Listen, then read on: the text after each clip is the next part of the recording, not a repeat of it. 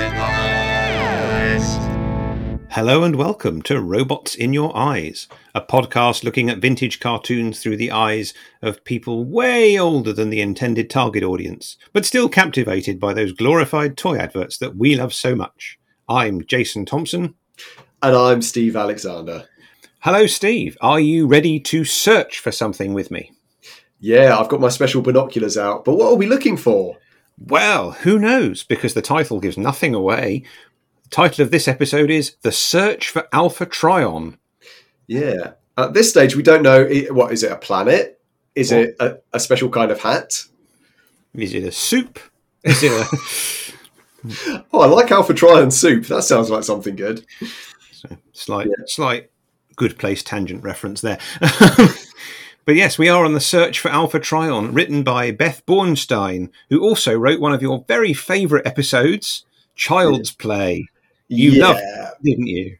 I thought Child's Play was rotten from top to bottom, but it had some good ideas in it, but it just didn't work for me. But let's see. So I was dreading this one a bit when I saw that name, but let's see how it goes, because I think it was actually a bit better than Child's Play in the end.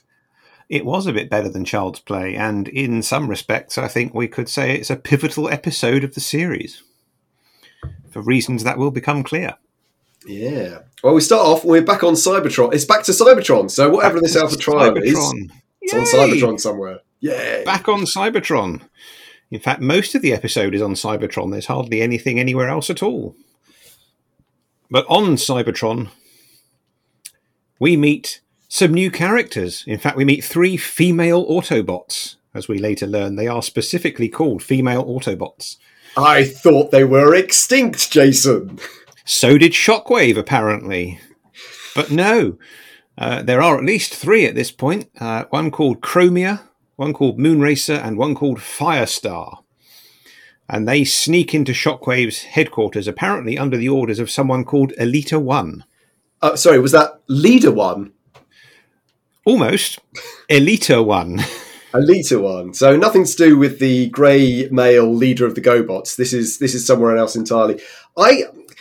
Okay, so it just happens they have similar names, I'm pretty sure. But they are very similar names, in my opinion. They are very similar names, although, once again, I'm going to remind you the GoBots came first. GoBots always come first. And what are they doing in Shockwave's headquarters? They're looking for a stockpile of Energon cubes. Yeah, and they've got these really... They blast their way in. I think Chromia congratulates Firestar for her sharp shooting, although she did just blast a door open. And they've got these funky little PKE meters like the Ghostbusters to look for Energon, which is really cool. Yeah, they have. And they find the Energon cubes behind a door. And Shockwave is sitting on loads and loads of Energon cubes, it would seem. Not literally. He's not there. Not literally, no. Metaphorically, he is sitting on a large pile of Energon cubes. And so they load up. Firestar transforms into a sort of flatbed truck that reminds me a bit of Cup in the movie. And Chromia's head shape is quite similar in some respects as well to a later character, to Cup, that we'll see later. But they load up Firestar, and Moonracer says they need more because they're, desperately short of Energon. Yeah, Shockwave's got loads. Yeah, and but no, Elita 1 has ordered they just need this many, so that's all they're going to take. But Moonracer isn't having that, and she fails the basic surveillance technique that we mentioned in, I think it was Desertion of the Dinobots. Look out for obvious ankle-high beams of energy that might possibly be sensors for alarms. Yeah, it seems to be the main burglar alarm system on Cybertron does seem to be these low-level beams that go across the floor. And yeah, so she gets trapped, and then loads of zaps come down immediately. Yeah, and this is quite a funky little security system, because lots of energy beams come zapping out from all directions, and it looks terrible. And then they clear, and there's some kind of transparent box around her. Yeah, the glass cube of death. She's a bit desperate, Moonracer, to be trapped in this cube. She's yelling for Chromia to get her out of there. So it's all a bit of a panic. Yeah, it is a bit of a panic. And I noticed this. I thought, this isn't very Autobot-like. Don't they normally go, run, save yourself? But no, Moonracer wants to be saved. But Chromia tells Firestar to carry on with the Energon, take the Energon away, and she tries to free Moonracer. Shockwave, of course, has noticed that his alarm system has gone off. Yeah, he comes back and he's just quickly putting out his cigarette. He's just been off for a few minutes. And then he's, female Autobots. I thought they were extinct. I thought they were a stink. And because we're surprised as well, because we've never seen any evidence of these female Autobots before. And this is another one of those episodes where they seem to forget that 4 million years are supposed to have passed on Cybertron since the Ark left. Because what have they been doing for 4 million years? But they've only just decided to come and steal Shockwave's Energon cubes. Well, as we saw the first time Megatron got in touch with Shockwave, I think they were all just standing stock still for 4 million years. It's a real shame that they went for that. I mean, it's really cool they went for that huge number, but then the continuity with Cybertron any kind of continuity with Cybertron is insane.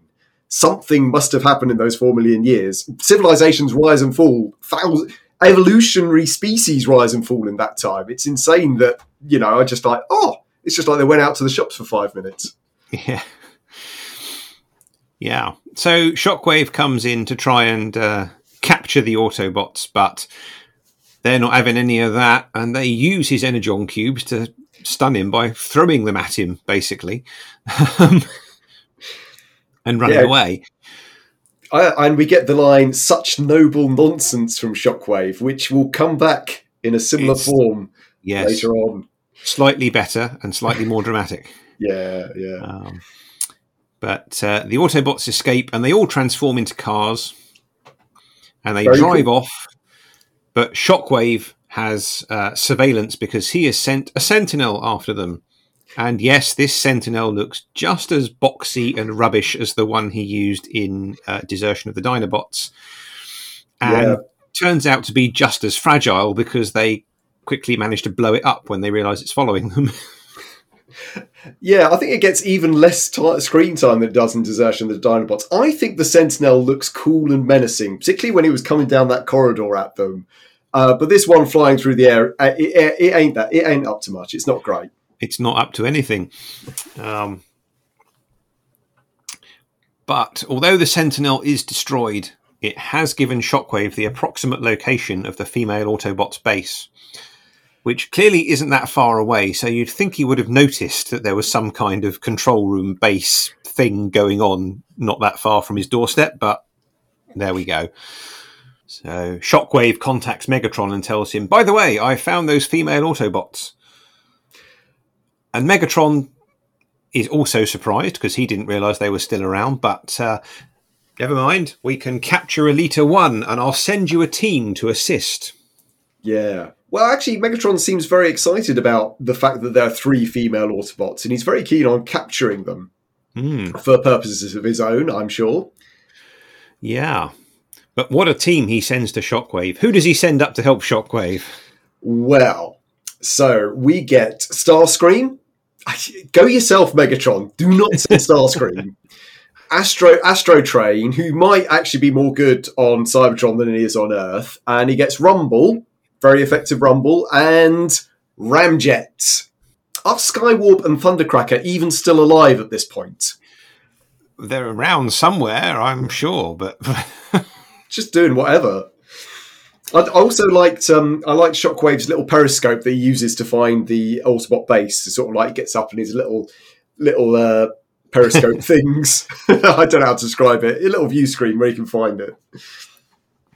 Yeah, it's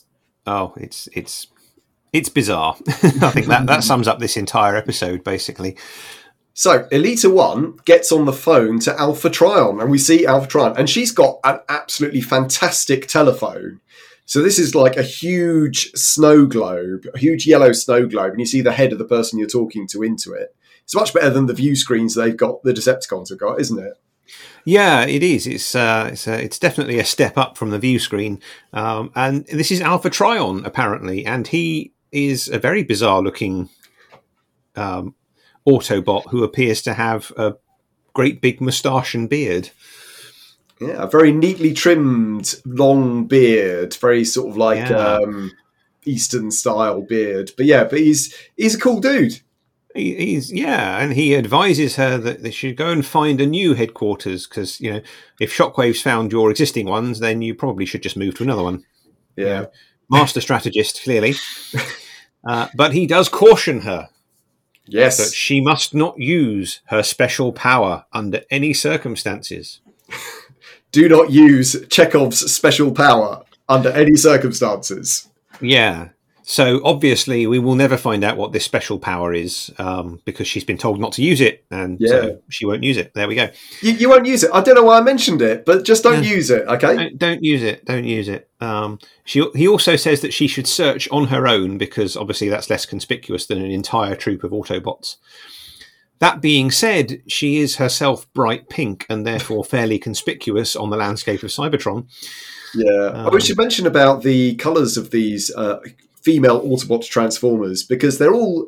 I think they're really good designs. They're all sort of pastel colours, whereas and now we know they are male Transformers, are all sort of solid reds or yellows or greens or whatever.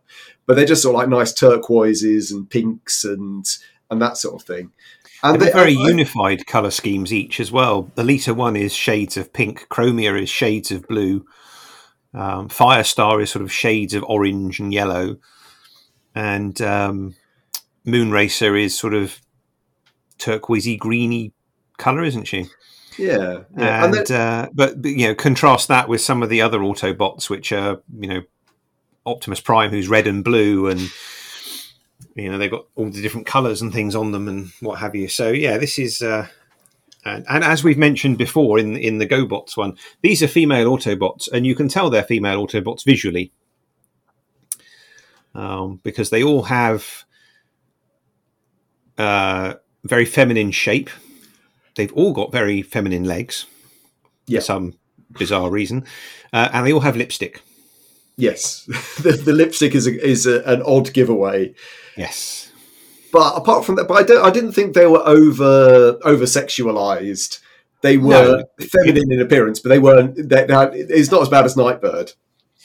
No, it's not as bad as Nightbird. Although there is one bit later on where one of them transforms and then adopts a strange pose with a hand on a hip and kind of chest out, bum out, hand on hip kind of thing for no readily apparent reason. But aside from that, no, you're right. They're not overly sexualized. They're just very definitely visually coded female. But as Elita 1 goes to look for the new HQ, the other Decepticons are approaching. And she tries to lure them away by attacking them, but instead it doesn't really go that well for her, does it? No. Well, first off, she goes along and Starscream's just completely giving away the fact that they've been told to capture Elita 1 at all costs. Do remember that. It's very important. And Elita 1 attacks. And actually, I thought she did, until the end, she did extraordinarily well with her small handgun. She blasts everyone. Ramjet fires a missile at her, which she catches and throws back at him, which is pretty damn incredible. But Starscream's Null Ray, ooh. Yeah, the Null Ray, one of the most effective weapons that we've ever seen. It does indeed null her, and she collapses and is captured. She's feeling thoroughly nulled at this point. Absolutely null. She is. But there's one weapon the Decepticons have which is even more effective than Starscream's Null Ray, and we haven't seen it in action for a while, have we? No, it's back. Starscream orders Rumble to shake the hens out of their nest, which means that you know what's going to happen. But Rumble is he's really reluctant to use them. Yeah, but he does, and he just keeps going, and in common with every attempt that he makes with his pile driver arms, it seems to have an effect that radiates out several feet in front of him, but has no effect on anyone standing anywhere near him. Yes. some strange seismic powers that he has. But he keeps on going, and he keeps on going, and the base is falling apart, and it crashes around the female Autobots, and a big pile of wreckage and everything. So, well, that's it. Clearly, the base has been destroyed. They've all been crushed under the rubble. Everybody's dead. We've got Elita 1. That's it. Let's go. Yeah. Well, because he was saying that they weren't that effective a group of Decepticons, but actually, they've done very well at this point, and they've got the right weapons in the right place, and it's practically all over. It is, and in fact, I'll have to... I mean, I looked at the team when they arrived and thought, oh dear, what on earth are you doing sending this lot out? But actually, they do even better later. Yeah. So, they're pretty good. Yeah, it's good from the Decepticons. But don't worry, the female Autobots have survived inside the base. It's all okay. Firestar and Moonracer and 2 others who don't get named at this point are in there. Yeah, they're still okay. So it's okay. You can calm down, everyone. Yeah.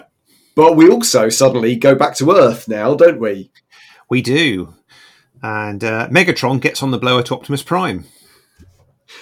Yeah, well done, Megatron. That's easily done. I'll just call up Optimus Prime and tells him that he's captured Elita 1. And Optimus Prime is quite dramatically affected by this news, isn't he?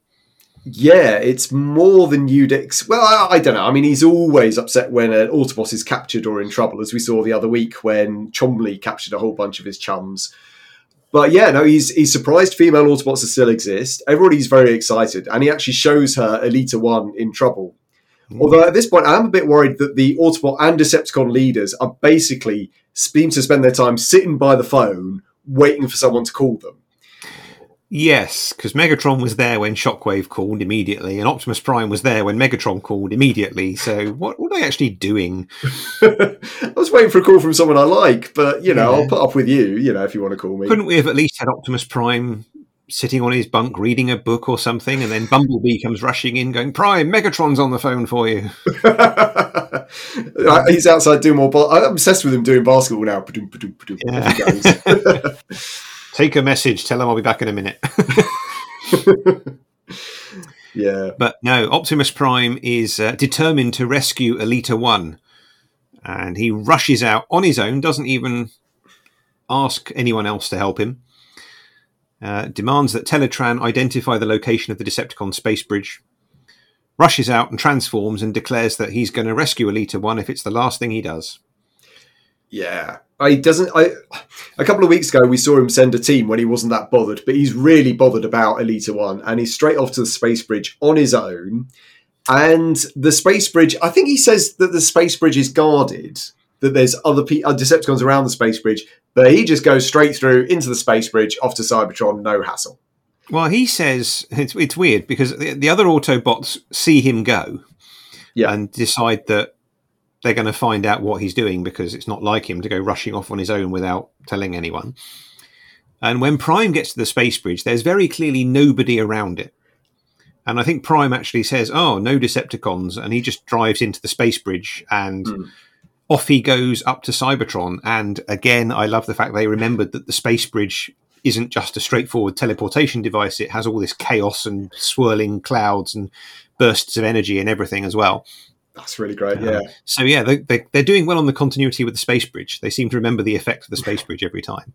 But when the Autobots arrive later on, skipping ahead slightly, I think it's Ironhide who says, if Optimus can get past those guards, so can we. And there are still very clearly no Decepticons anywhere near the space bridge. So, not quite sure what's going on there. Yeah. But before Optimus Prime gets to the space bridge, we get a bit of a flashback to explain why he's so intent on this, don't we? Yeah, so it's flashback to Optimus Prime taking off in a big orange ship that may or may not be the Ark.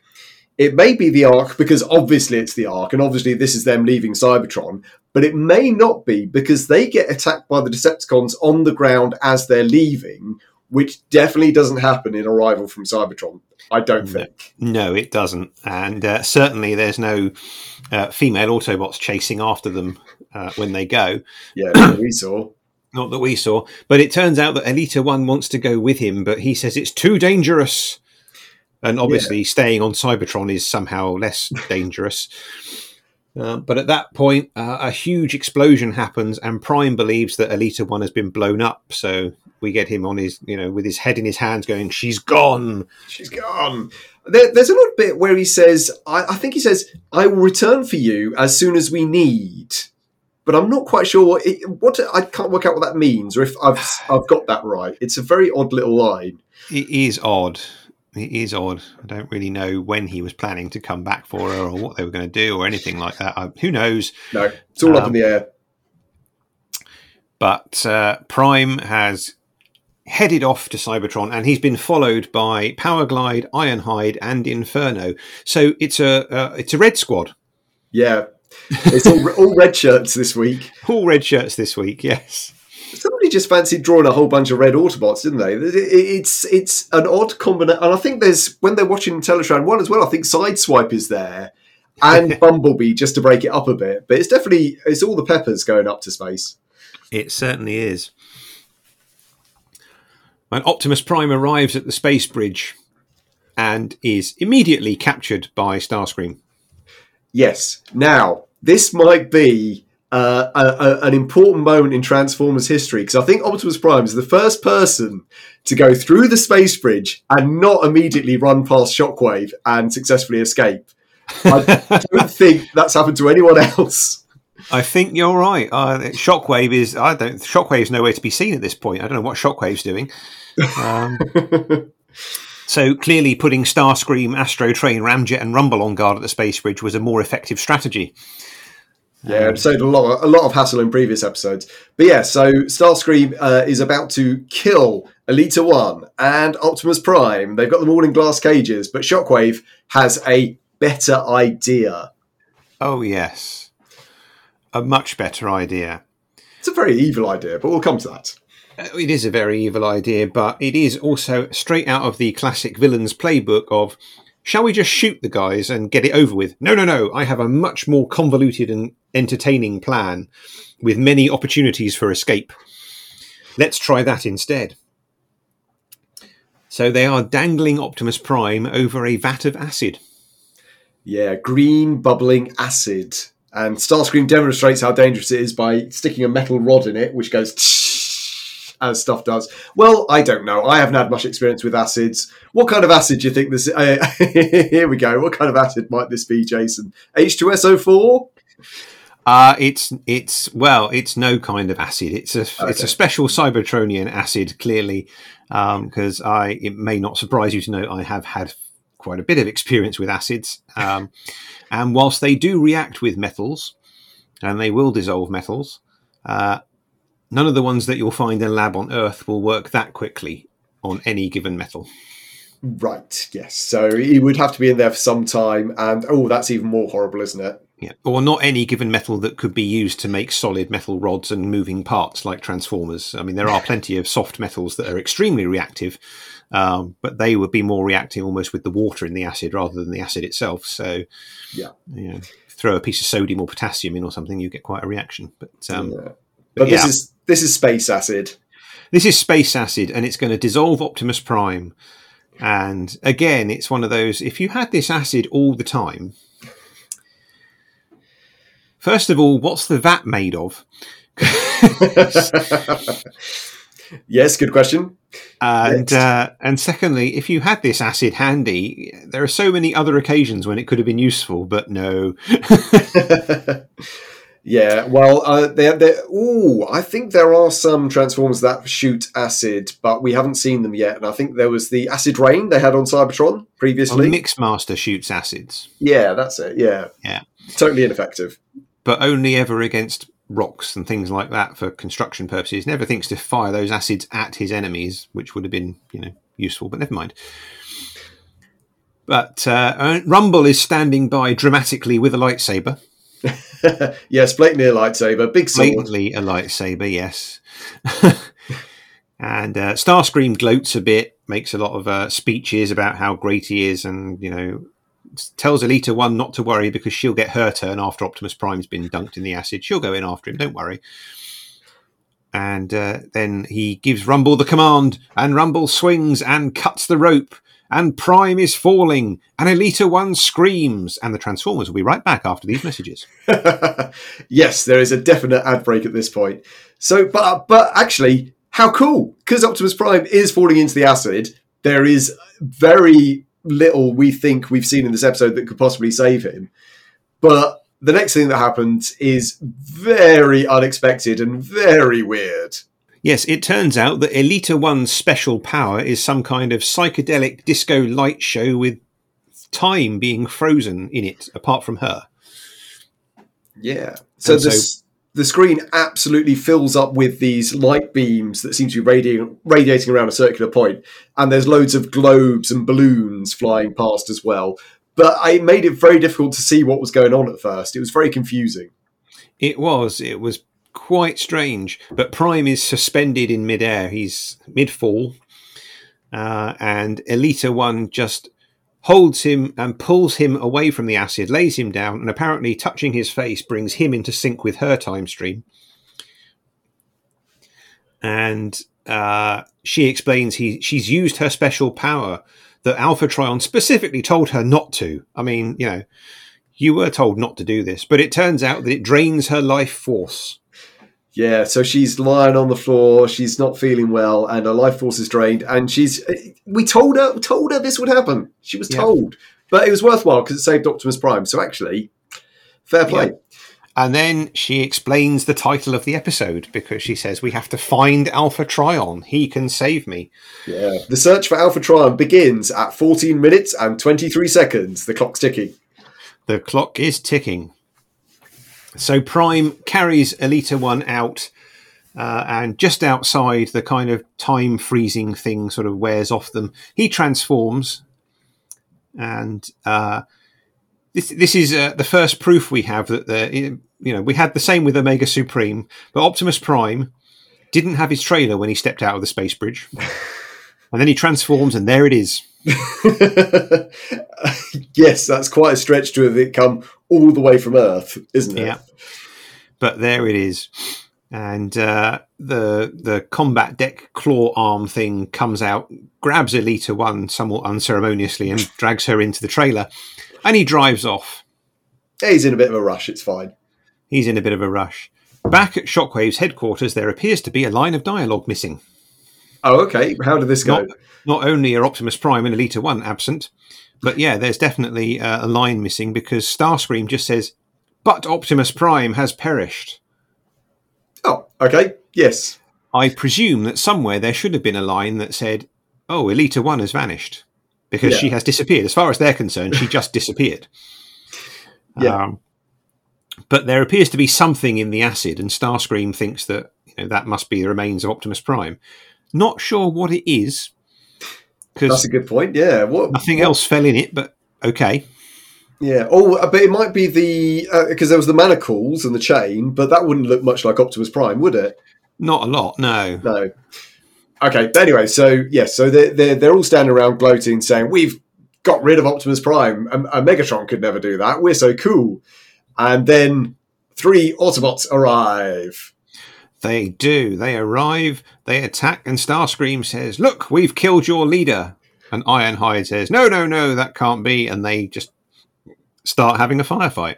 Yeah. Ironhide really... okay, so there's the normal Ironhide voice, but he does give it that nice bit extra when he sees Prime's being killed and says, "Autobots attack!" and really goes for it. I was really, really into that. That was cool. Yeah.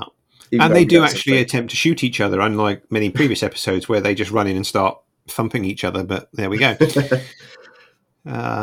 In the female Autobots underground headquarters, they're blocked in by the damage that Rumble did, but Moonracer has a plan, because she put the Energon cubes safely out of the way so that they were not damaged by the chaos that has ensued, and they can use them to blow up the door or blow a way out. Yeah, it's such a waste. I mean, you think of all the effort Megatron went through, all the pain, all the personal humiliation Megatron went through to get those Energon cubes, and they're just going to use them to blow up a door. Well, there you go. That shows where your efforts lead, doesn't it? Yeah. But here's a weird thing. How do they detonate the Energon cubes? I'd set a timer and be well away. What do they actually do? they shoot them with their guns. Yes. Which presumably could also shoot their way through the door. As we've seen them doing earlier in the episode. Yeah, as indeed Ironhide just did at Shockwave's headquarters. Once again, he blew another hole in Shockwave's... Ironhide must have something against the wall of Shockwave's headquarters, because he keeps blowing holes in it every time he comes through the space bridge. Whether it's with lasers or liquid nitrogen or whatever. And now he's shot it again. There's more holes in the Space Bridge terminal than there are in Swiss cheese, obviously, at this point. But yes, detonating the Energon Cube does work. And they all rush out, and they soon meet up with their male counterparts in the fighting. So it turns out that Firestar has a bit of a thing with Inferno. Yep, they're a team. Kind of makes sense. Yep. Powerglide and Moonracer are also a team. And so it would appear at Ironhide and Chromia. Yeah, I think Powerglide and Moonracer, I watched this very carefully. I think they just know each other. I don't think there's anything in particular there, unless you saw something different. They seem to be quite... Because Powerglide just basically says, he's still the best sharpshooter in the galaxy. She turns around and says, in the universe, and blasts a big turret which falls on Ramjet and Astro Train. Yeah. I mean, they do go well together, because Powerglide has quite a high opinion of himself, and clearly Moonracer has a high opinion of herself. Yeah, and later on, they are referred to as their boyfriends and things like that by Starscream. Yeah. So I always like it when people refer to themselves as the best something in the universe, because it makes me think of Starlight, the most magnificent horse in the universe. Yeah, well, as we've said, I think Starlight has a good claim to that title. Have you ever met another horse that can run on rainbows? I haven't met a horse with multicoloured hair. Well, there you go then. So, but that's another cartoon. Yes. So now, again, the Decepticons and the Autobots are having a bit of a fight. So what are Optimus Prime and Elita 1 doing? Well, Optimus finds Alpha Trion's base. Yes, that's it. The search for Alpha Trion ends at 17 minutes and 32 seconds. The total runtime of the search for Alpha Trion is about 3 minutes and 10 seconds. Yes, it wasn't much of a search, was it? Optimus Prime just went, oh, here we go. Well, if you'd called the episode Making a Beeline for Alpha Trion's Base, I don't think it would have been as popular, but it's still good. It's still good. They find Alpha Trion, and it's exciting to get into the inner sanctum of this strange-looking Autobot. Well, Elita 1 can be repaired. Alpha Trion will do all he can, but it doesn't look good. No. Optimus Prime is doing the nervous bystander as the patient is checked. Yeah. And then it's a bit bizarre, because immediately Alpha Trion says, I've done all I can. It's like, you literally just looked at her. You haven't done anything. Yeah, there's clearly supposed to be some kind of montage or elision at this point, or some kind of cut. But it does look like Optimus Prime turns his back, walks up to a wall, puts his arm up and goes, and turns around. Alpha Trion says, well, that's it. Yeah, that's all I can do. That's all I can do. But he does tell Prime to... I've forgotten the exact wording. I should have written it down. Piss off. No.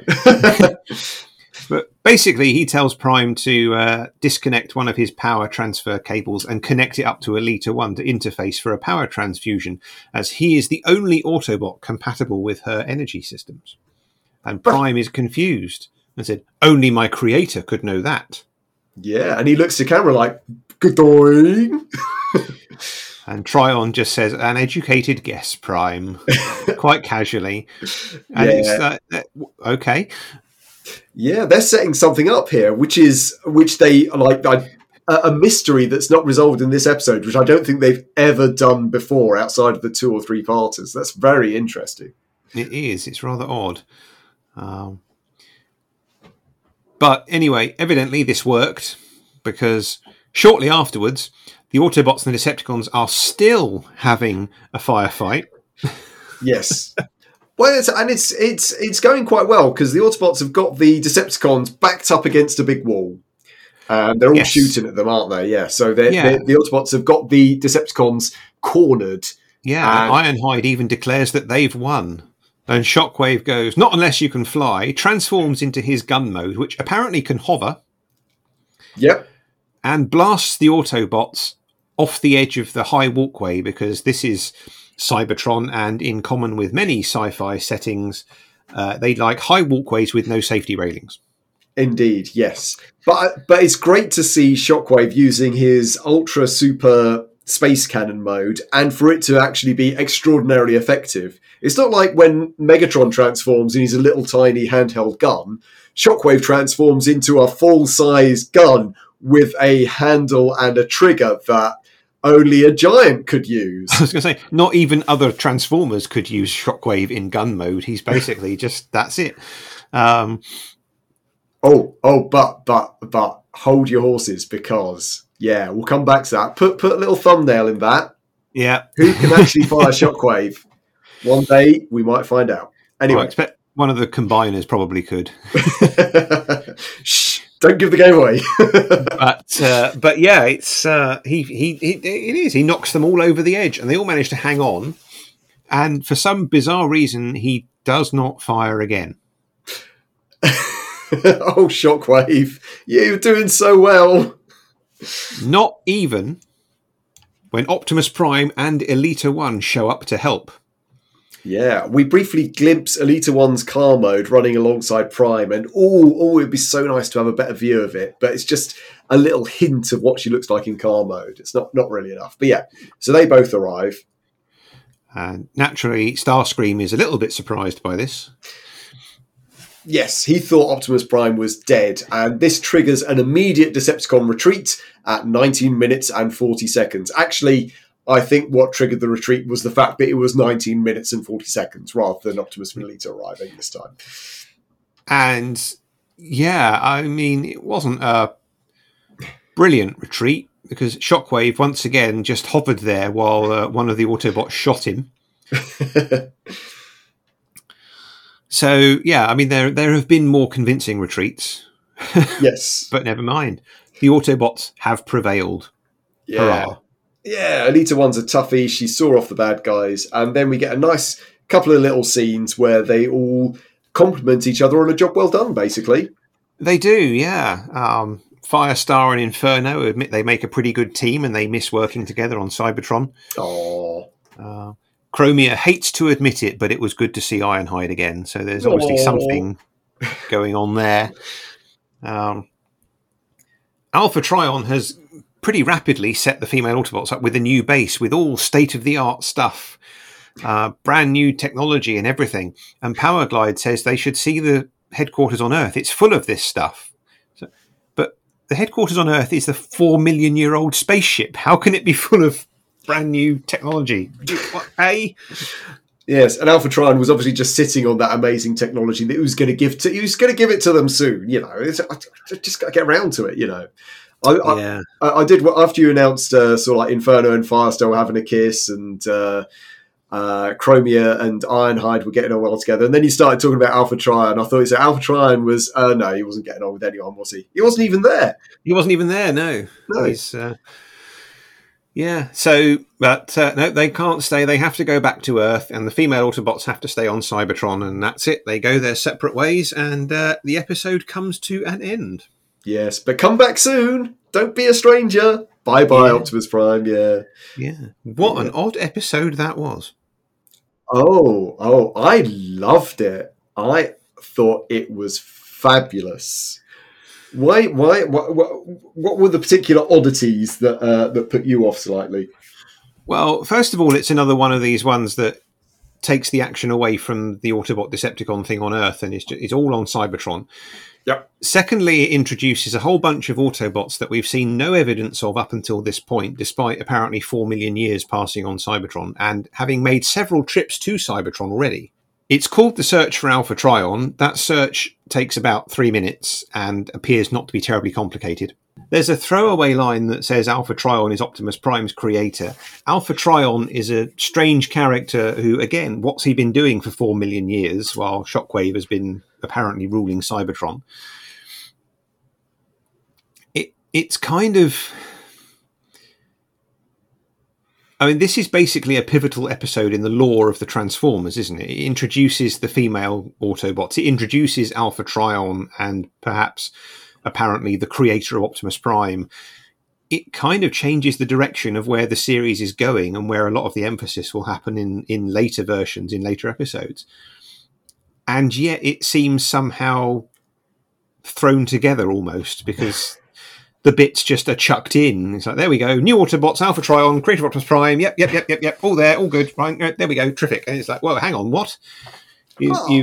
Somebody's decided, well, we're running out of stories we can tell on Earth, I think, so we'll just do something totally different. Yeah. Okay, so by inventing female Transformers, they actually make all the Transformers we've seen on Earth male, because they are not necessarily gendered until female Transformers arrive. So that's kind of interesting. Does it matter? Doesn't really matter.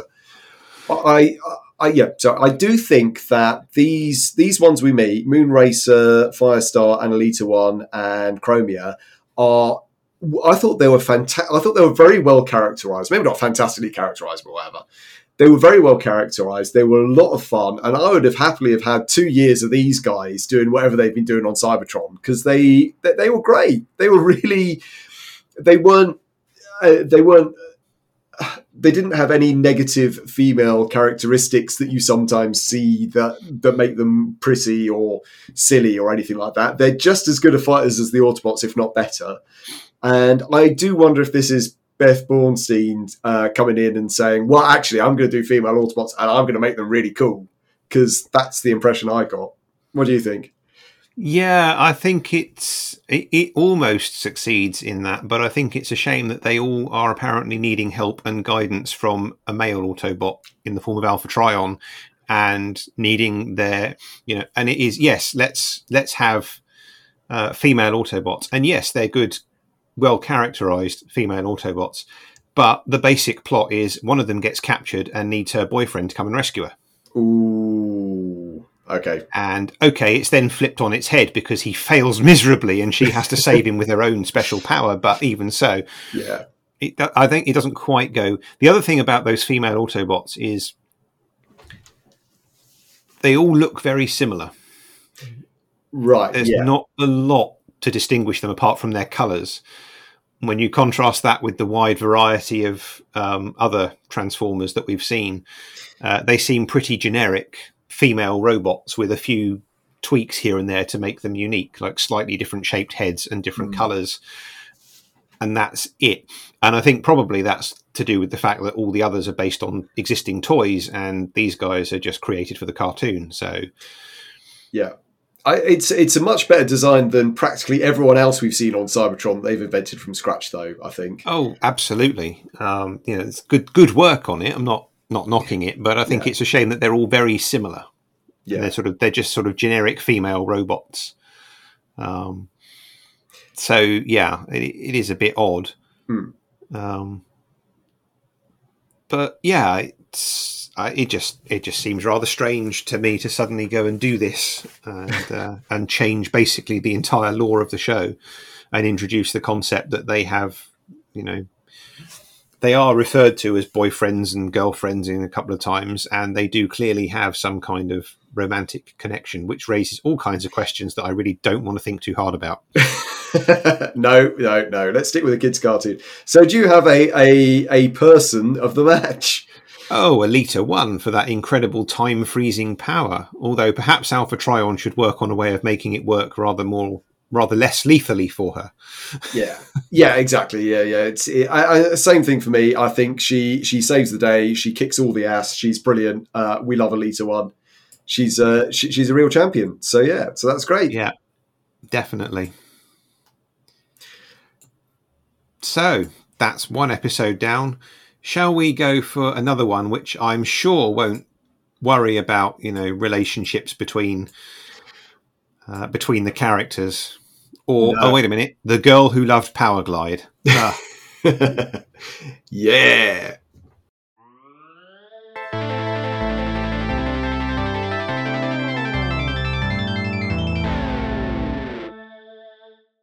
Okay, so our next episode is one I've been quite looking forward to, actually. The Girl Who Loved Powerglide. Now, why am I looking forward to that? Well, primarily it's because this is one of the ones that I had on VHS as a kid. and I watched it over and over and over again. So I know the episode pretty well, and it was good to revisit it again. Yeah. Which VHS was this on? It wasn't on its own, wasn't it? Because I can't imagine them selling The Girl Who Loved Powerglide as a single episode. No, it was on a VHS with Call of the Primitives. Oh, okay.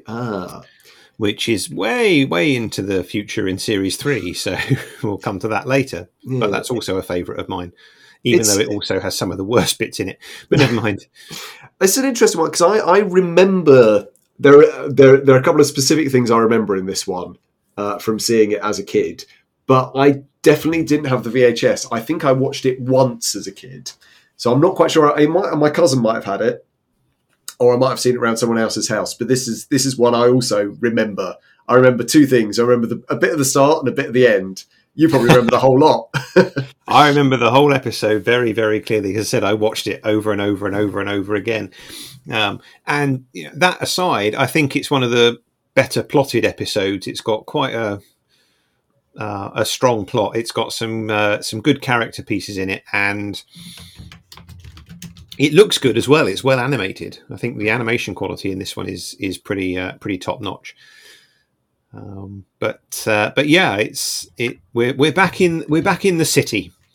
We're back on Earth, very firmly on Earth again. Yeah, it's good to see. And we pan across the city. It looks like it could be. Is it New York? It probably is. I mean, it must be, given what we end up with later. New York, yeah. Except for that huge, weird-looking skyscraper that we've never seen before, on the roof of which appears to be a fairground, lots of balloons and people in silly hats, one of whom declares he feels like an absolute bloody fool. Yeah, they're totally grossed out to be here, apparently. So this looks like an expensive plush office company party on the roof of a building. Now, what's your attitude towards having a work do, having a party like this that's been set up by work? Do you think that's an enjoyable thing, or do you think that's something that has to be endured? I quite like them, provided they are just a party. I've been to my share of team building exercises and things like that, which are variable, shall we say. But I have no objections to an office party. No, I've been up and down over the years with them. Sometimes I found them absolutely intolerable. And sometimes, I think more recently, I've just sort of let my hair down and got on with it and had a nice enough time. But it does depend on how well you get on with your employees, colleagues. Yeah, it does depend on what relationship you have with your colleagues and whether you can properly enjoy it or whether you're on edge the whole time. But this particular party has clearly been arranged at the behest of the owner of the company because it's her birthday. Yes, it's her birthday, and she's a young woman wearing a yellow dress, and her name is... Her name is Astoria Carlton-Ritz. Yeah. Yeah. What a great name. What a great name. Yeah. Nicked from a couple of hotels, definitely. But basically, she's the CEO of the company, it would appear, and she is moaning at all the old farts who aren't enjoying themselves properly, and she hates it there, and it's like a prison. And she starts to cry, and it's her party, and she'll cry if she wants to. Yeah, that's the bit I remember, because I remember that song because my sister liked that song, and I remember saying, "That's that from that song. I recognise that. How can they say that on Transformers?" It was something that lodged in my head. Yeah, great. Yeah. So that's two weird things they've already said in the first opening minute of this episode. The dialogue is quite bizarre throughout, I think. It's not usual for them to use an expletive, but I think bloody is less of a problem in America than it is in the UK, perhaps. Certainly, Miles Edward O'Brien quite often says it on Deep Space Nine, but yes. Yeah, you wouldn't expect it. I wonder if it was bleeps out in the VHS. We might never know. No, it wasn't. Oh, it was there. You remember? It was there. I remember. Of course I remember. I was a child and my cartoon had a swear word in it, so I was happy. It makes you feel grown up. It does, absolutely. Yeah.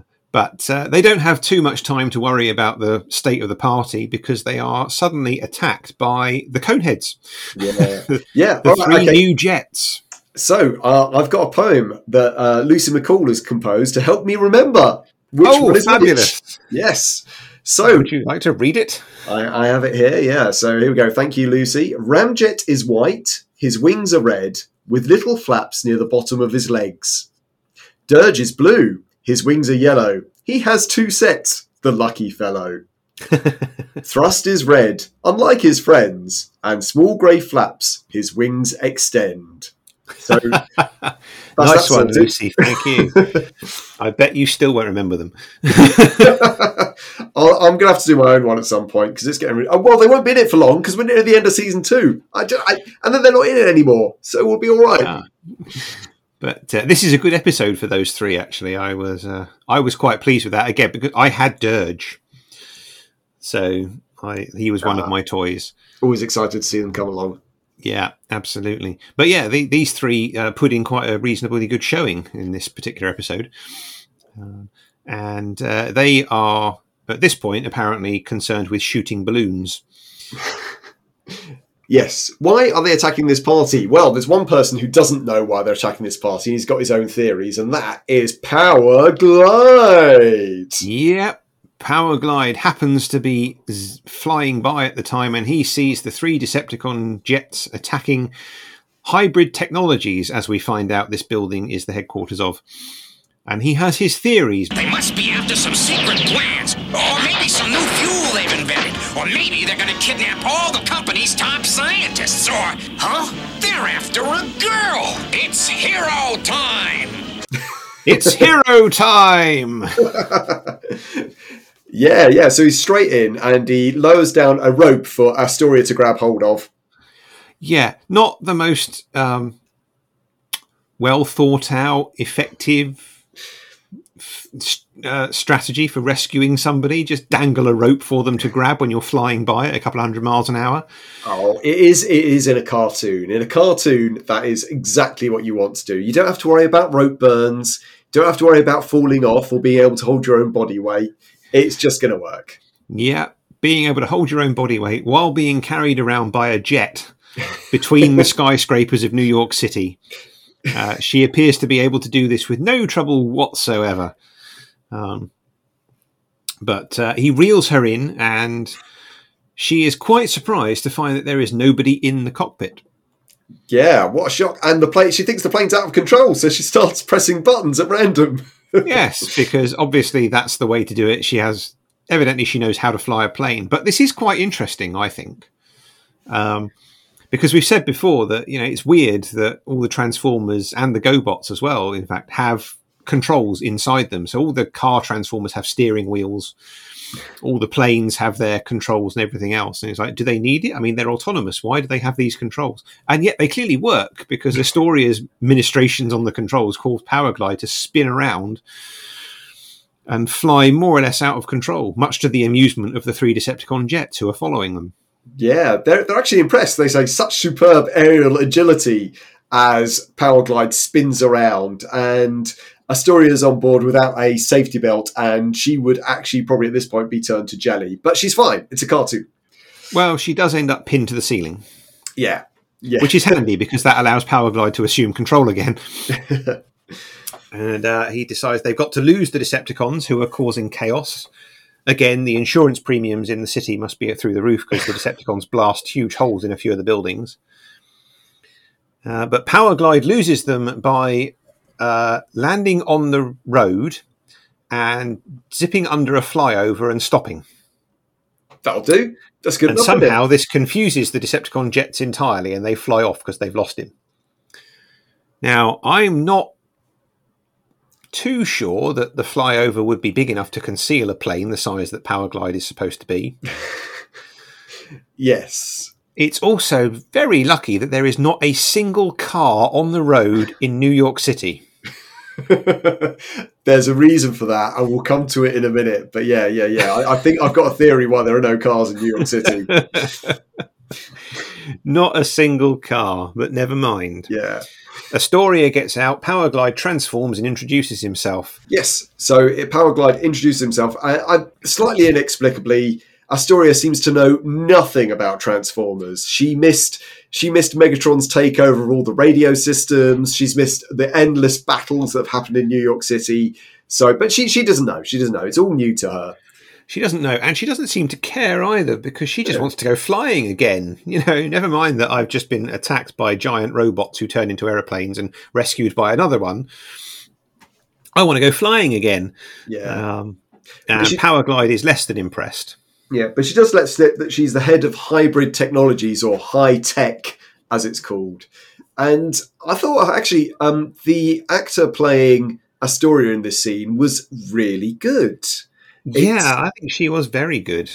She does a lot of speak, because she gets the line that basically, my father died okay, but she just delivers it in a way, she puts in a little pause, and it just brings the line to life in a way that lots of actors probably wouldn't bother with. Yeah, no, it is good. And she delivers that line because Powerglide expresses surprise that she is in charge of hybrid technologies. So Powerglide decides they have to get her back to headquarters and find out what the Decepticons wanted with her, because she doesn't really know why they would want her. Yeah. So they go back to Sparkplug's workshop. Yes, poor harassed Sparkplug, who's still obviously repairing all those cars that were turned into Deceptibots back a few episodes ago. Yeah, and we also see Spike, we haven't seen for a while. Yeah. So it's the Teletran 1 branch in New York. So they talk to Optimus Prime on Teletran 1, and Prime says, I've got absolutely no idea why on earth Decepticons do anything they do. Don't even ask me. I mean, a couple of weeks ago, they had this Kremzeek thing. What was that about? I don't know. So Prime is puzzled. And Spike is fixing cars. Yeah, but they also reveal the slightly odd thing that Astoria is in charge of the company, but she's not allowed in their labs. But why? Well, as she is talking to Spike, who is a bit flirty, and where's Carly during all of this? That's what I'd like to know. Off with Bumblebee, obviously. Off with Bumblebee, because no sign of Bumblebee in this episode either, is there? So, yeah. Yeah. But she just wants to know about Powerglide. She seems very taken with Powerglide. Yeah, Spike is put out that once again, a woman he is trying to chat up is more interested in the Transformers than in him. And he gets really shirty and upset about it. He does. But, if you want to be more interesting, don't hang out with giant transforming robots, because they are inherently more interesting than anything you could do. But his drill then breaks, much to his irritation, and then something else goes wrong. Astoria knocks over an engine block that's on a winch, and generally causes chaos. And Powerglide just sort of steps in and says, "Well, no wonder they don't let you in the labs." Yeah, apparently Astoria says, "Me and machines don't get along too well," although everything that happens in this scene is clearly down to what Spike is doing. So, but apparently she's got a jinx. Yeah, and Powerglide can personally attest to that. But Optimus Prime has decided that Megatron must want something from Astoria, so he orders Powerglide to escort her back to Autobot headquarters. They're going to the volcano. But Astoria is hungry. Yes, a recurring theme of the episode. Very important plot point. Yes. Back in the Decepticon base, Megatron is very unhappy about the Conehead's failure, and this was a line that stuck in my head from watching it. You are supposed to be the most powerful jet in the galaxy, and you were beaten by a pipsqueak Autobot plane? Which is entirely right, because Powerglide was one of the mini-bots. So he's a little 299 transformer, and then you've got the Decepticon jets, and they're $9.99 each, or possibly $10.99 at this point. So you've got 30 quid worth transformer against 3 quid worth transformer. It's not a fair battle at all. Not a fair battle. There's only 3 of them and 1 of him, and he still came out on top. Yeah. Also, this is the second episode in the row where Megatron is complaining because his troops have failed to capture some women. Megatron's disappointment is immense at this point. Yeah. So he sends them out again to capture her. And Powerglide and Astoria are at an amusement park. A very well-built amusement park, since Astoria wants to go on the merry-go-round and Powerglide is also on the merry-go-round. Sorry, this plane that Powerglide transforms into is gigantic, isn't it? It's a big, chunky aircraft. Yes, it's a very very nice piece of technology. It's designed to operate with large parts of itself missing because it's a combat aircraft. But yeah, it's quite chunky. So Powerglide, you would think, would be quite a chunky Autobot, but apparently he can sit on a merry-go-round that's designed for humans quite happily. Yeah, so little tiny bot, yeah. But they've got to go to the volcano. But she just wants to have fun on the merry-go-round and have some hot dogs, and that's all really. Yeah, but they've waited too long because the Coneheads arrive. Yeah. Oh, should say at this point, Powerglide touches her necklace that she's wearing. So she's got this necklace she wears all the time. Oh yes, yeah. Yeah. Powerglide tried to get her to come with him, and she went absolutely bananas at him when he touched her necklace. Mm. And apparently her father gave it to her before she died, and made her promise never to take it off. Honestly, the things dads do, I don't know. So we can be certain, much like Elita 1's special power in the last episode, we can be certain that this necklace will never come off at any point in this episode, because she said, I promise never to take it off. Yep. It's Chekhov's dad's necklace. Yes.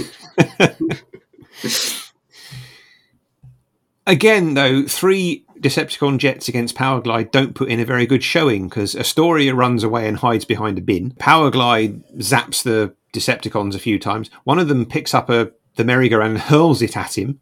Yeah, it's Ramjet. Ramjet is actually the big toughie of the group. He does the most damage, but he does pick up the entire merry-go-round and throw it at Powerglide, yeah. Yeah. But that doesn't help. Powerglide manages to grab Astoria and escape, but pretty soon the jets actually catch up with him, and Ramjet rams him. Yeah! Living up to his bio. And actually does some damage as well. Yeah, it looks really bad, actually. He's got a nasty busted wing, and he's a bit out of control. Yeah. Actually, he's more than out of control. He has to land. Yeah. He has to land, because he has got a big chunk missing from his wing. And unlike the previous episode where he reported damage to his wing that he'd have to repair in a jiffy, it doesn't magically repair itself when he transforms. It must be a bit more serious then, of course. It must be. And he's clutching his arm. And Astoria notices he's hurt and just, stop being so macho and let me help. And does the classic thing of tearing a strip off her dress and using it as a bandage. Yeah, and more great acting from her again in this scene. She's got the "you wouldn't feel anything like that about me. Of course not. You're a robot." And I just love the delivery of those lines. She does it so in a slightly flat way, in a disappointed way, and it's just really good.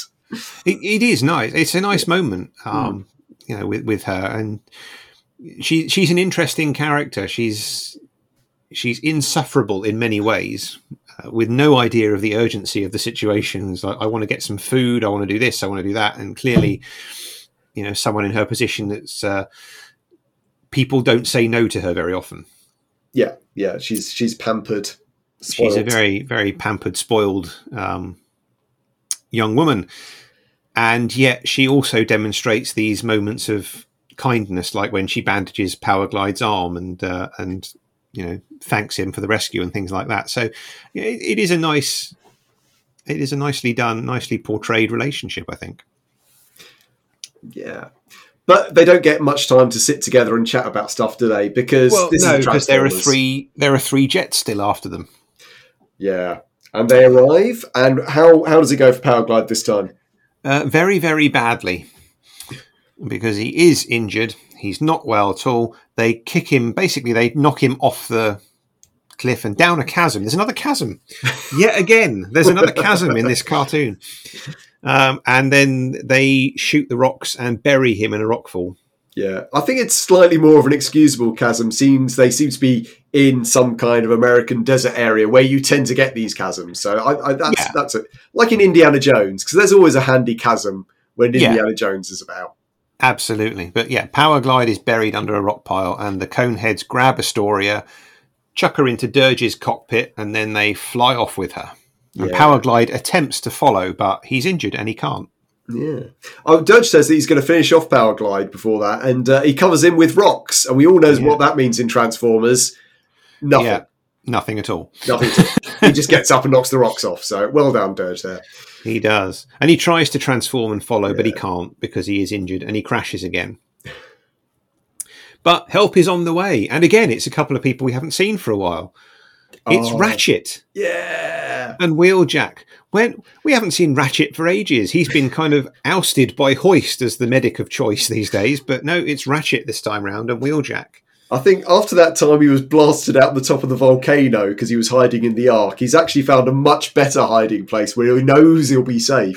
And he just isn't coming out for Toffee. But he's coming out for this. And he's in ambulance mode. And they load Powerglide in the back. So he's obviously in gigantic ambulance mode, 5 mile wide. Huge. Because Wheeljack and Powerglide fit in the back quite happily, yeah. Yeah, he's a bit of a canyonero at this point. Yeah. But, they head back to the Ark, and Ratchet is putting Powerglide back together, and Powerglide is in a rush. He's got to go and rescue Astoria. And again, this is the bit one of the bits that stuck in my head. It's like, wait, I'm not done. Is my wing fixed? Can I fly? Well, yes. Well, then you're done. That's all he wants. Just to get back up in the sky. Yeah. So he goes to see Optimus Prime. Where have they taken her? And Teletran 1 chimes in at that point to tell them that Sky Spy has detected unusual atmospheric disturbance 10 miles above sea level. Sky Spy. I mean, of all the things we haven't seen since Series 1, Sky Spy. Outrageous. Yeah. I thought it had been destroyed, but no, it's still knocking about. Yeah. 10 miles above sea level. Optimus Prime says it's a Decepticon suborbital station. So Powerglide rushes out and goes straight there. Where are Omega Supreme and Skyfire at this point? That's what I would like to know, but we will never know because Powerglide's in a hurry. He doesn't think about, shall I get 2 of the toughest Autobots that we've got in our army to help who can also fly? Nope, he's just going to do it himself. And it's a better episode for it, to be honest. Yeah.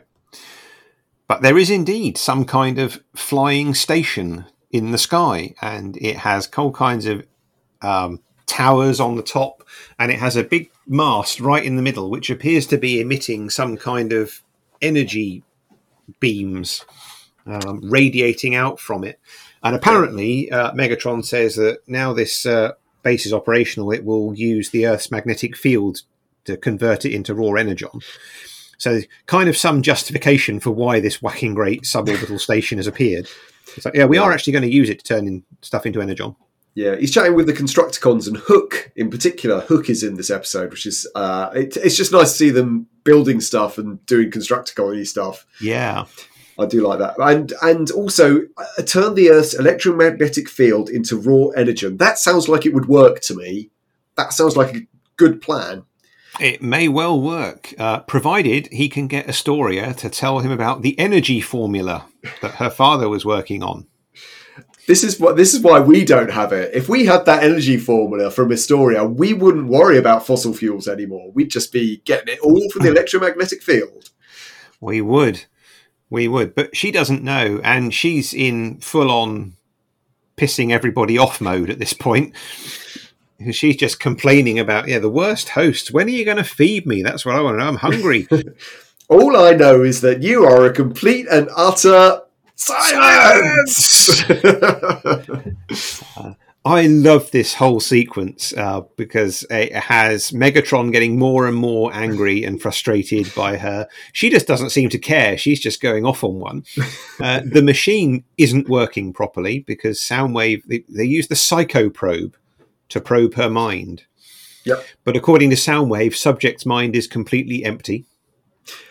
Yeah, but then he does say that there's a computer error shortly afterwards. So but then again, maybe her mind is completely empty. Maybe. It certainly doesn't contain what they want. The connectors on her temples keep falling off. it all keeps malfunctioning. Megatron says, oh, well, hold them in place if you have to. And then he tries to activate it and it just zaps Soundwave and Rumble instead. Yeah, 90,000 volts going through Soundwave and Rumble. They don't like it. They say, turn it off. They don't like it at all. And Megatron's like, I don't believe this, and blasts the machine completely with his fusion cannon. So he is absolutely losing his nut at this point. It's great to see. It's a wonderful scene. I love it. But then Hook reports that an Autobot is approaching the platform, and so the Decepticons go out to meet him. Once they've gone, Astoria manages to pull her hands through the restraints. Yeah. To be fair, she has tiny, tiny wrists. Also, be fair, she's an absolute ragdoll throughout this entire story. Yes. Well, the Decepticons are laughing at Powerglide because he's trying to fly through this energy, radiating energy field that the tower is creating, and he can't do it. He can't manage it. He's suffering. It's like, I don't know how much more of this I can take. But Astoria comes to the rescue because, bizarrely, she says, it seems to be coming from that mast. Maybe something metal will disrupt it. And she looks around and goes, nothing. She is standing on a platform made entirely out of metal things, and she can't find anything metal to throw. I mean, she could go back into the room she just came out of and find some of the wreckage that Megatron blasted away. Anything, but nothing, she says. No metal. No metal. Well, no metal she get her hands on, although later we do see that she is quite capable of ripping panels off metal walls. Yes. Maybe it's made of plasticine, this suborbital platform. Anyway. Who knows? But she says, sorry, Dad, I've got to chuck the formula to save him. And she takes off the necklace. Because apparently the energy formula was contained in that necklace somehow. Ah, yes. It was in the necklace somehow, yes. Oh, it might be on a little bit of paper. We just don't know. It was in the necklace anyway. Yeah, maybe it's like those cat collars. You unscrew it and there's a little tiny piece of paper inside which has all the information on it. I don't know. But she demonstrates some amazing throwing skills by lugging this thing up the height of this mast. And yes, it does indeed disrupt it to the point where the tower explodes and collapses and lands on one of the other towers. I'm putting this down to a jinx. But anyway, it prompts a return to headquarters at 17 minutes and 40 seconds. 17:40, that is well early and might be one of the earliest retreats that we've seen in this adventure. It might be. But yes, it does indeed trigger that return because, of course, now things are going wrong. The Sky platform is suffering from the problem that all Sky platforms have, which is why I never quite buy into it whenever I see it. It's a common thing you see in lots of sci-fi things is some kind of floating city or something like that, like Cloud City in The Empire Strikes Back. There's an episode of Firefly where there's a luxury planet, which is basically an ocean planet, and all the millionaires live on things that hover in the air some miles up. Yeah. And it always bugs me a bit when they do these things because it's not fail-safe. Yes. Because as soon as anything goes wrong, it's going down. That's gravity for you. I think also, given that they're all complaining about trying to find energy on all the time, to build a suborbital platform, if you're within the Earth's atmosphere, basically, you have to expend energy continuously to stay at the same height, don't you? You're going to have to be chucking out some kind of force field or jet engine or something. And it's quite a lot of energy to keep. The larger your mass, the more energy you'd have to chuck out to keep yourself up in the air. So it seems it's very inefficient. It's horrendously inefficient. They'd be better off making an actual space station because once you're up and in orbit, you don't need to expend any energy to stay there. Just sits there. But no, yeah. So it starts to fall. Powerglide and Astoria go into the control room they argue a bit. Yep. Powerglide does offer her the chance to escape by giving her a parachute. Yes. A parachute that has a handle, so it doesn't strap onto her. She'd have to hang on to it all the way down, and then she'd land in the sea. I love the way he produces the parachute in his hand, and it makes a sort of noise as it extends. And it's just a perfect. It's like an extended parachute because, if he'd given her a backpack, that would have made sense. But no, he's got this handheld parachute thing, and it's just crazy. But she chucks it anyway because it's just nonsense. I'm staying with you, she says. And so they go into the control room and Powerglide asks her to get a panel open. And yeah, she rips it off with her bare hands somehow. Spike level strength. Yeah. So Powerglide repairs the controls, but it's not working for some reason. No, and that for some reason is Astoria herself. Yep, she is jinxing the controls. So his brilliant solution to this is basically to backhand her out of the door. It's like someone playing cricket. It's like kadoomf, and out she goes. Out she goes. And he manages to set a new course because the controls are now working. But as she points out, they're still going downwards. And he said, yep, absolutely we are. It's all part of the plan. He transforms and they fly off. There we go. And then we're in your favourite place. Yeah, the undersea base. Yeah, and this is actually great to see as well. Not just for what happens, but to see them come back after a mission and just go, "Oh well, at least all our holes are still in one piece," says Rumble. They just dust themselves off. Yeah, it'd be all right. And what about the platform? Well, that's their problem. And then Soundwave has a marvellous line. Correction. Problem is ours. Because the platform is now falling directly towards the undersea base. This is absolutely hilarious. I loved this. I loved it. I must have loved it as a kid, and I certainly love it now. I laughed my arse off at it. It's absolutely brilliant. Megatron orders Soundwave to raise the force shields. What force shields? And so it crashes in and cracks the walls. Water starts flooding in. And Megatron gives the Decepticons new orders, which are... Clean up this mess. Oh, it's so good. It's so good. And Frank Welker does a brilliant job with it as well. Again, another untenable location for your base is underwater. In the air, underwater. And the two come together perfectly in this episode. What a treat. Yeah. So, brilliant conclusion to the episode there with the Decepticons getting their comeuppance, which is great. Back in the city, the Autobots finally realise that they wanted Astoria because of the energy formula in her necklace. But no, because Astoria just says they were after my necklace, and she doesn't actually explain why. Powerglide knows that there was an energy formula in it. She just says, "Oh, they just wanted my necklace." Okay, it's very confusing for him. Well. She's going to be heading back to hybrid technologies now, but Powerglide asks if next time he's in the city, maybe he could look her up. Oh, yeah. And she's delighted by this, and she gives him a big kiss. Yeah. Unfortunately, he does this in front of everyone. Sparkplug, Spike, Ironhide, Ratchet and Prime, and they all start laughing about it. Yeah. Swines. It's a nice moment for him. Why can't they let him have it? Why do they have to take the mickey? Yeah. Sparkplug says, "Who would have believed it? Powerglide shot down by Cupid," in a kind of rude way. And then Prime probably says, "Shut up and go and fix more cars, Sparkplug." Got another 130 to do. You've only done 70. You've been working at it for 6 months. So, yeah, but Powerglide has a bit of a swipe at them, and then as he enters the building, he opens up his chest panel, and there's some weird, for some reason, flashing pink lights in a heart shape in his chest. You know what this? You know what this reminds me of? So that's the end of the episode. But did you ever have Tommy's Lights Alive? No, I wanted it, but I never had it. So this is this little like handheld device that you had, and it had loads of little dots on the screen.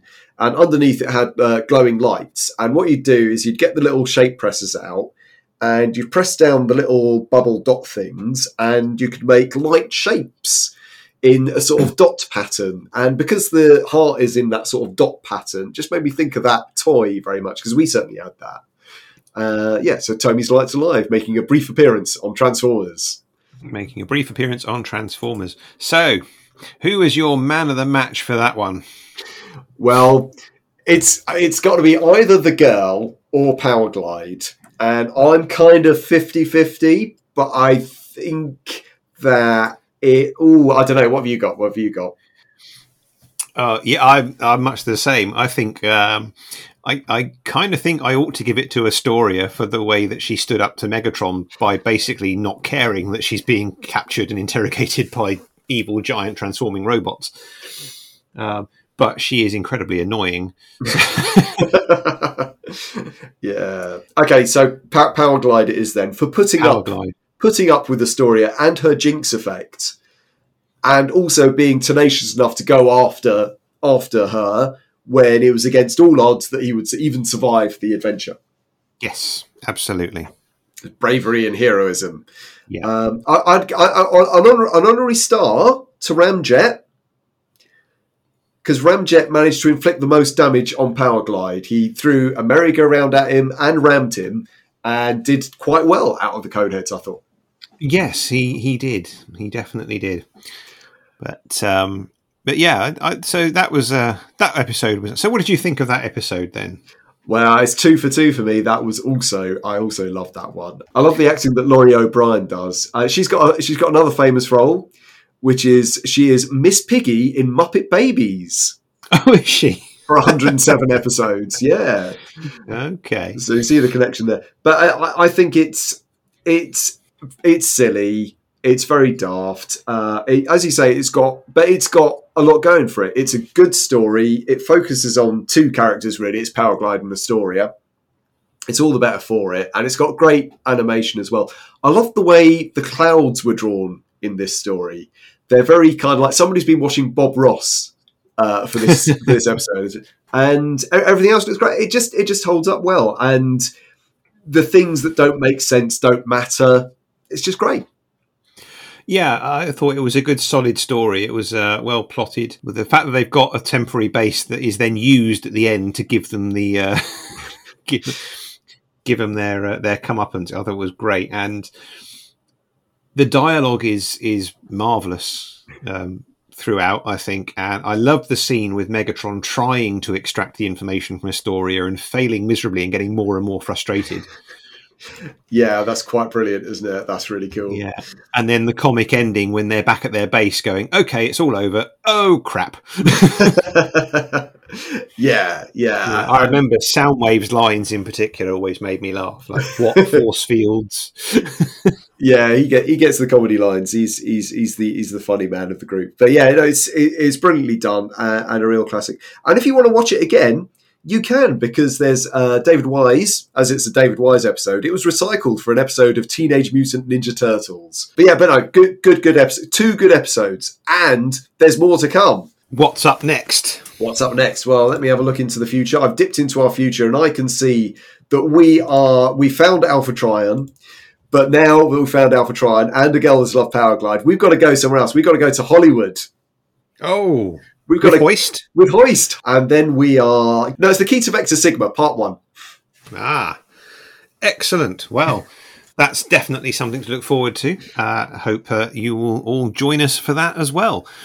But for now, all that remains is to say thank you for listening to Robots in Your Eyes. I've been Jason Thompson, co-hosting with Stephen Alexander. We'll be back next week for some more awesome animated adventuring. But in the meantime, it's my podcast and I'll cry if I want to.